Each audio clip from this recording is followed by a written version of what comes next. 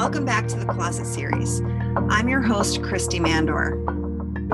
The conversation that we're about to play for you is very special because it is with my dad, Dr. Tony Mandour. My dad is a retired urologist, a practicing reflexologist, and a lifelong piano player.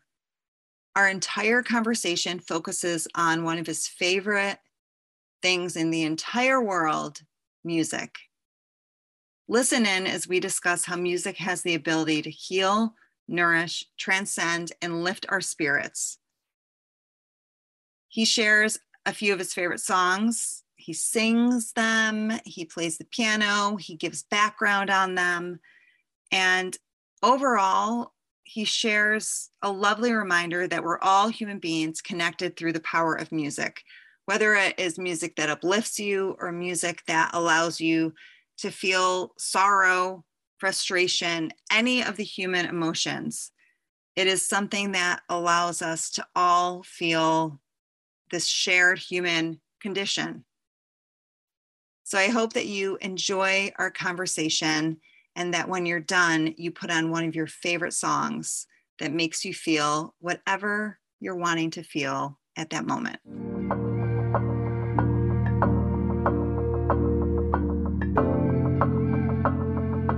Being a product of the 50s, my parents thought that my sister and I should take piano lessons. I mean, this was not a question, not do you want to do this? It was, you are taking piano lessons.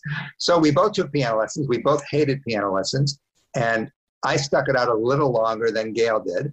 And finally, after 2.5 years of taking these piano lessons with a really 1950s piano teacher where she slapped your knuckles if you hit the wrong key. And she was really the typical stereotype, strict piano teacher. Yeah, she had a tight bun.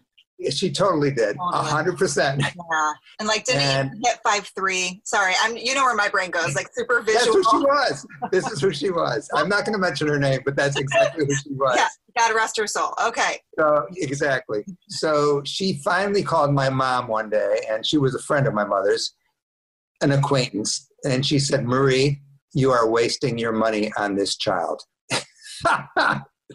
So Marie said, "What do you mean, Helen?" And she said, "He does not want to play piano. He is never going to be able to play the piano. Give it up."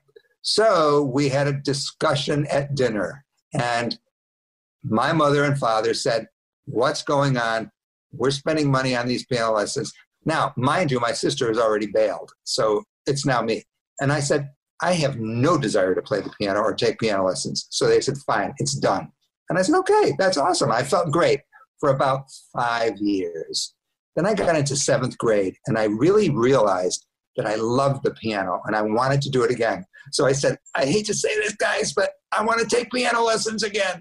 And they said, I want to pause you. So like, what was the change? Like, what happened? Do you remember a moment of like what happened? I do. I remember trying to play the piano at my parents' house, and I couldn't play that well. And it was kind of like, you know what? If you stuck this out a little longer, you would have been able to do this. So 7th grade comes along. I said, you know what? I'm going to tell you, I want to take piano lessons again. And there was a big discussion. And they said, "Okay, but this time it's going to be with a man. He's going to be strict." And I said, "Perfect." So I get this wonderful piano teacher who was not strict, and he was just as lovable as can be. And the thing that really changed it for me was he said, "Don't worry about playing scales. Don't worry about playing the music that is typically thought of for piano lessons. Bring any kind of music that you like, and I will teach you how to play it." It was a life changer. He let me bring in my own music, and he was wonderful. And I finally got enough that I could now teach myself anything further, because now I went into high school, and I went to a high school that was college prep, and it was very busy, and I had a lot to do. So I said to my parents, as much as I loved the fact that you let me take piano lessons again, I have to stop. So I stopped, and I just taught myself. And that's my piano history. So you just taught yourself. So that's pretty remarkable. From there on. Right. From there on. But still, like, so what, how did you do that? Just practicing or what? Practicing, and I bought music, and I kept on buying more and more music and played it and tried to listen to it, and the kind of music that I loved. And all of a sudden it happened. From so practicing. Great. So you're like the whole Malcolm Gladwell, you know, like the 10,000, what is it, hours of practicing something Right. to create, like you just have to stick with that. Totally. I just stuck with it because I loved it. You're no spring chicken, Dad, so you probably have clocked in 10,000 hours. There you go. So what are some songs that you would love to share, like just a little behind the scenes trivia or story with people that are popular that we may not know? Okay, here's a song, very famous song. You'll all recognize it. It's written by Jerome Kern and Dorothy Fields.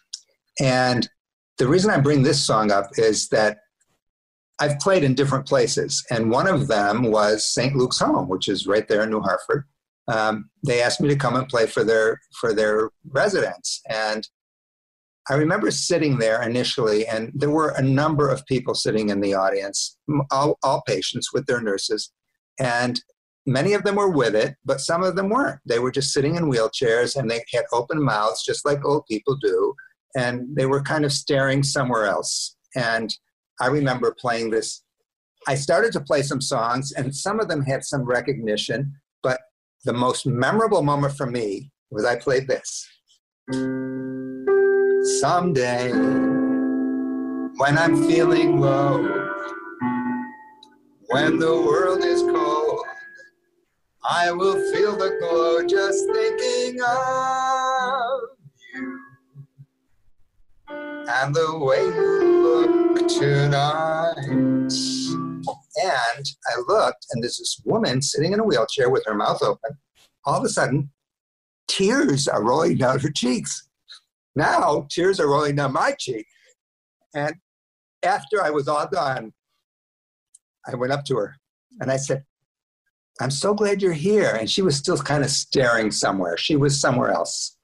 And I said, but you seem to know that song that I played, The Way You Look Tonight. Tears came down. She looked at me and she said, my husband used to play the piano and he sang that to me all the time. And you brought it back to life. She came back to life because of music. She came back to life because of music. It was just the most amazing feeling to think, I touched one person. Obviously, other people loved the music, especially those that were with it. But this lady who looked like she was somewhere else, and then her nurse came up to me and she said, she doesn't remember what she had for breakfast, and you brought out a memory. All right? So powerful.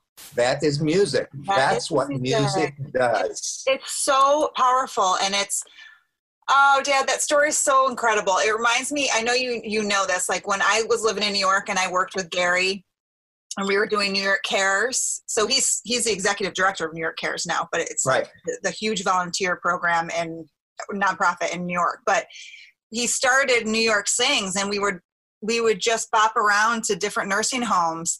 And it was all standards like that. And the impact of music, especially with patients with dementia and Alzheimer's, like they would get up and just start moving and their aides would be floored. Like all I can keep thinking when you were saying their mouths were open is like the individuals will come in with their mouths open, but then the aides will be the ones with their mouths open because they're just like, holy shit. Totally. Like, it's crazy. There was this one woman, her name was Grace. Totally. She had a silver bob. And after we sang, what's that Broadway song? It has Broadway in the title. Give My Regards to Broadway. Totally. Give My Regards. So we sang that and it got all like snazzy and everything. And she took my hand like she had known me for years. And because afterwards we stayed and had cookies and stuff. And she sat down and was sharing, you would have loved it. She was sharing okay, I'm pausing because my dad believes that he was meant to be in New York in the 1930s. And the reason I'm saying I'm pausing is because Grace shared with me all of her like fun moments in New York in the 1930s and all of the like when she was young, she was bopping around all the bars and the clubs. And it was all from hearing the music. And it's just it's so powerful. It's so true. Yeah, I played another time at the Lutheran home, which is up in Clinton. And the lady that was in charge of it was so empowered that she had to get this going. And she would get up there and she would try to get them singing. And she would say, oh my God, we have this music. And I finally said to her, you know what? The music will do it itself. I said, just let the music do it itself. And she backed off, and she was very sweet. And I said it in a nice way. And I started playing songs that I knew these people would recognize. And absolutely, the music did it itself. They started singing every now. It was like popcorn. You would get one start, and then the other one, and then the other one, and they were all singing, and they recognized the songs, and it was so beautiful. The music brought it out. And it turns out that Mom and I are watching this show on Amazon Prime, which is called A Place to Call Home. But there's one scene that I just saw last night, and I knew I was doing this today, and it was so, so appropriate. There's a woman who is like the matriarch of this very highfalutin family, and she decides that she needs to do something with her life that is meaningful. And she's 70 or 80 years old. Finally, she decides she wants to give of herself. So she goes to work at a refugee center, just like the Utica Rescue Mission, exactly the same. All men, basically, kind of derelict looking guys, but she wants to do something. So she starts going there and feeding, during the meals, she feeds them and cleans the tables, etc. And she could see that they were just kind of staring and they were not really participating. She tried to talk to them. They wouldn't talk to her. So she rolled in an upright piano one day, just out of the blue. She bought this piano and she rolled it in there, and she sat down there thinking, oh my God, what am I doing? And she started playing all these old songs from the 20s and the 30s and the 40s. And initially, the guys were just looking in the air, just like I was talking about at this nursing home. And all of a sudden, each one of them started, and they came up standing behind her and started to sing. And the tears were running down her face that I finally touched someone, and it was exactly the same experience. And it was so ironic that I just saw that when I knew I was going to be doing this with you today and telling you about this experience that I had. Exactly the same thing. Music is amazing. There's a Cafe Domenico, which is obviously well known to many people that live in the Utica, greater Utica area, Clinton, Utica. They have a piano upstairs, and I used to go there when I was up north, and I would play the piano just randomly. And there were a lot of frequent flyers there. And finally, one guy came up to me, and he said, you love playing the piano and you love music. I have to give this to you. And he handed me a scribbled note that he found somewhere, and he wasn't sure. And I just want to read it to you and to your viewers because it's so appropriate. To soothe your soul and bring a quiet mind, to comfort and caress your solitude, to bring you memories of distant days, to stir you to new hope and new endeavors. Music, the friend, the nurse, the conjurer, the priest, the lover, the clown, but the comrade to us all. It was so perfect. And he gave it to me and he said, I just know you'll appreciate that. And it was just overwhelming. It was just so beautiful. And that shows you that my music that I played there obviously had an effect on him. So music is a wonderful thing. I mean, when I say I wear 3 hats and I'm so fortunate, music wears 100 hats. I mean, it can be nurturing, it can be consoling, it can be uplifting, it can be sad, it can be so many things. And especially during this time of confinement and isolation where we feel that we're not really connected to the rest of the world, music connects us. It's just a wonderful, beautiful thing in the sense that it changes with each era. I mean, in the 20s, this was a typical song because everybody was upbeat. The economy was great. There was nothing like COVID. There was nothing like the Great Depression. Ain't she sweet? See her coming down the street. Now I ask you very confidentially, ain't she sweet? I mean, those were the kinds of songs in the 20s. People would be out there with their cigarettes and drinking and, at these places where they weren't supposed to be having liquor, and they're all drinking and yucking it up. And that's the kind of song that would come out. And it's so different in the sense of where you're coming from. I mean, there's a song, Over the Rainbow. Everybody knows Over the Rainbow. I see it as a song of hope. Some see it as a song that's sad and depressing because the last line of Over the Rainbow can be taken two ways. It can be taken as, poor me, the birds can fly over the rainbow, but I can't.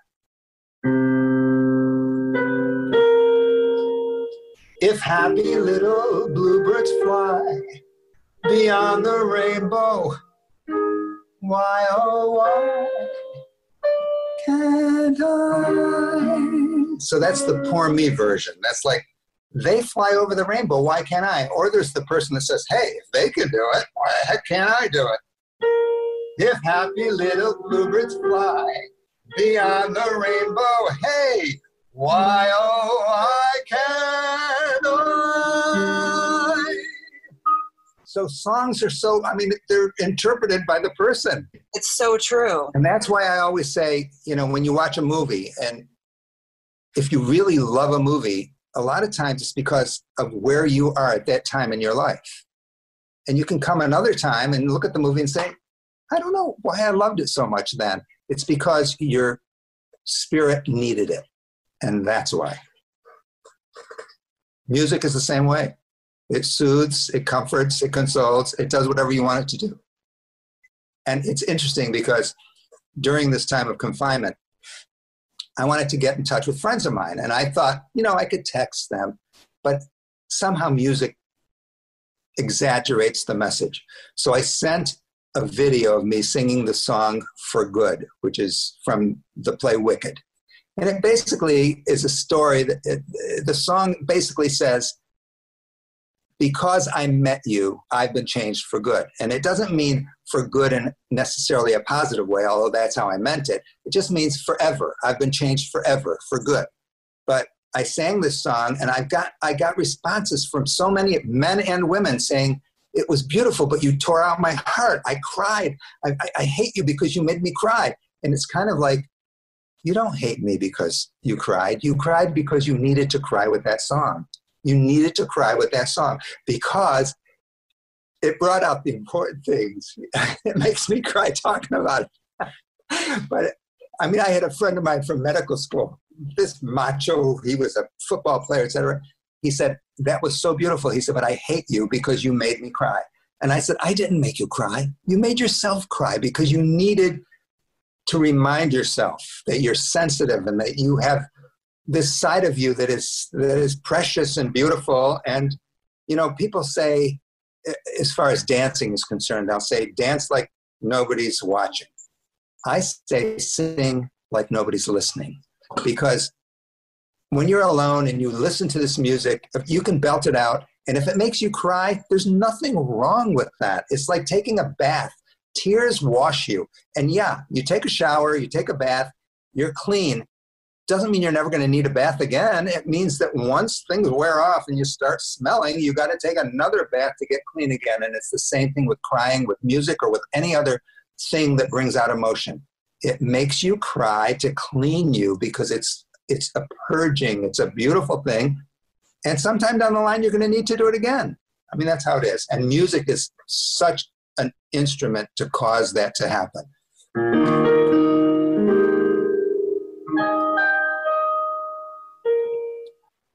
I've heard it said that people come into your lives for a reason, bringing something you must learn, and we are led to those who help us most to grow. If we let them, and we help them in return.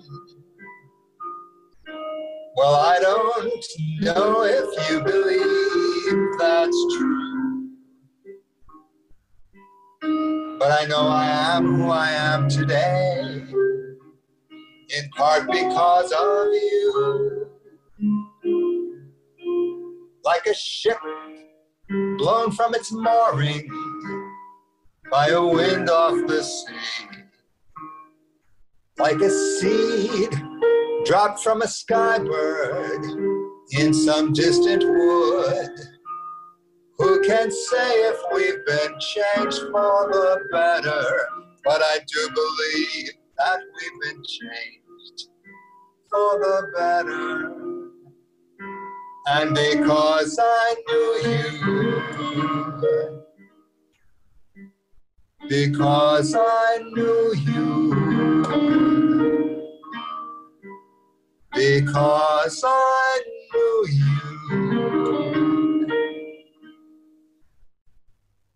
I have been changed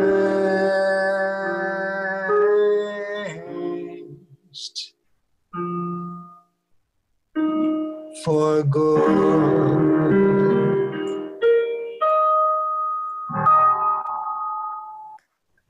Oh, that was awesome. I was just going to say what a wonderful message at this time. That was Absolutely. wonderful. Nice. I love that song. I've heard it I've heard it at a funeral. I've heard it in happy times. I've heard it here. I think it's so applicable for this time and a lot of times in people's lives. It's a great song. Okay, so Allie, you have the wonderful combination of being an audience member, a dear friend of mine for, I don't know, 50 years, no, like 20 years, it feels so, for just decades. You were never good at math. It's okay. No, that's not true. I've gotten better.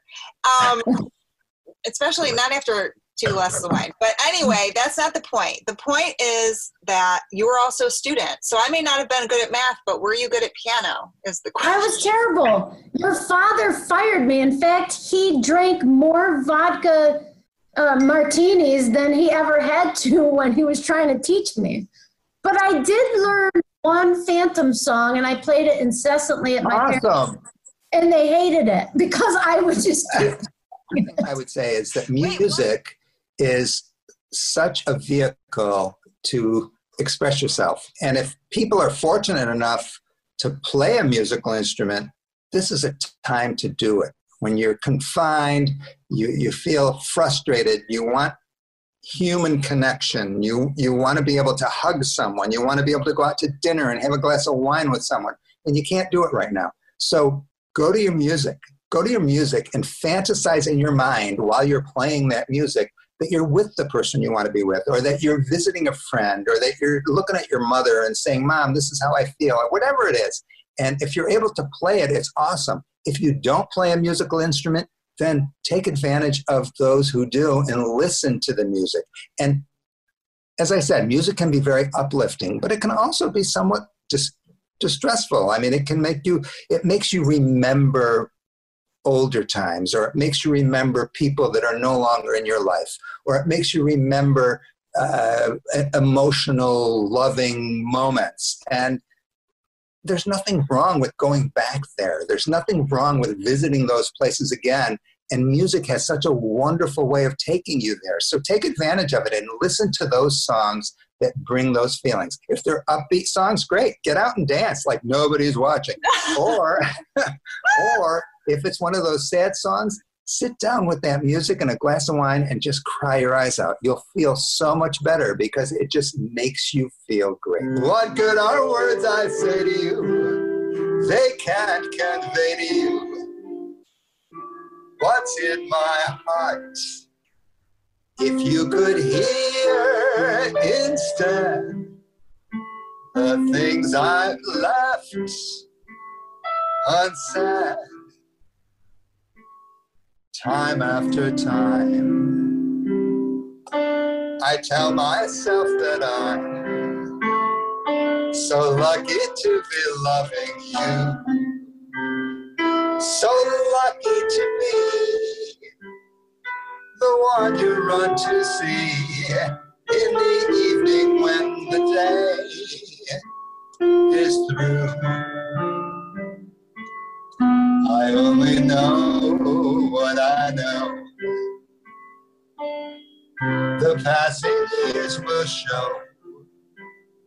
You've kept my love so young, so new.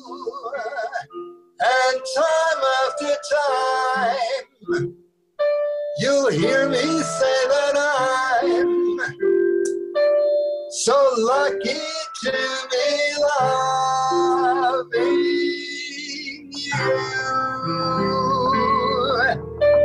So lucky to be loving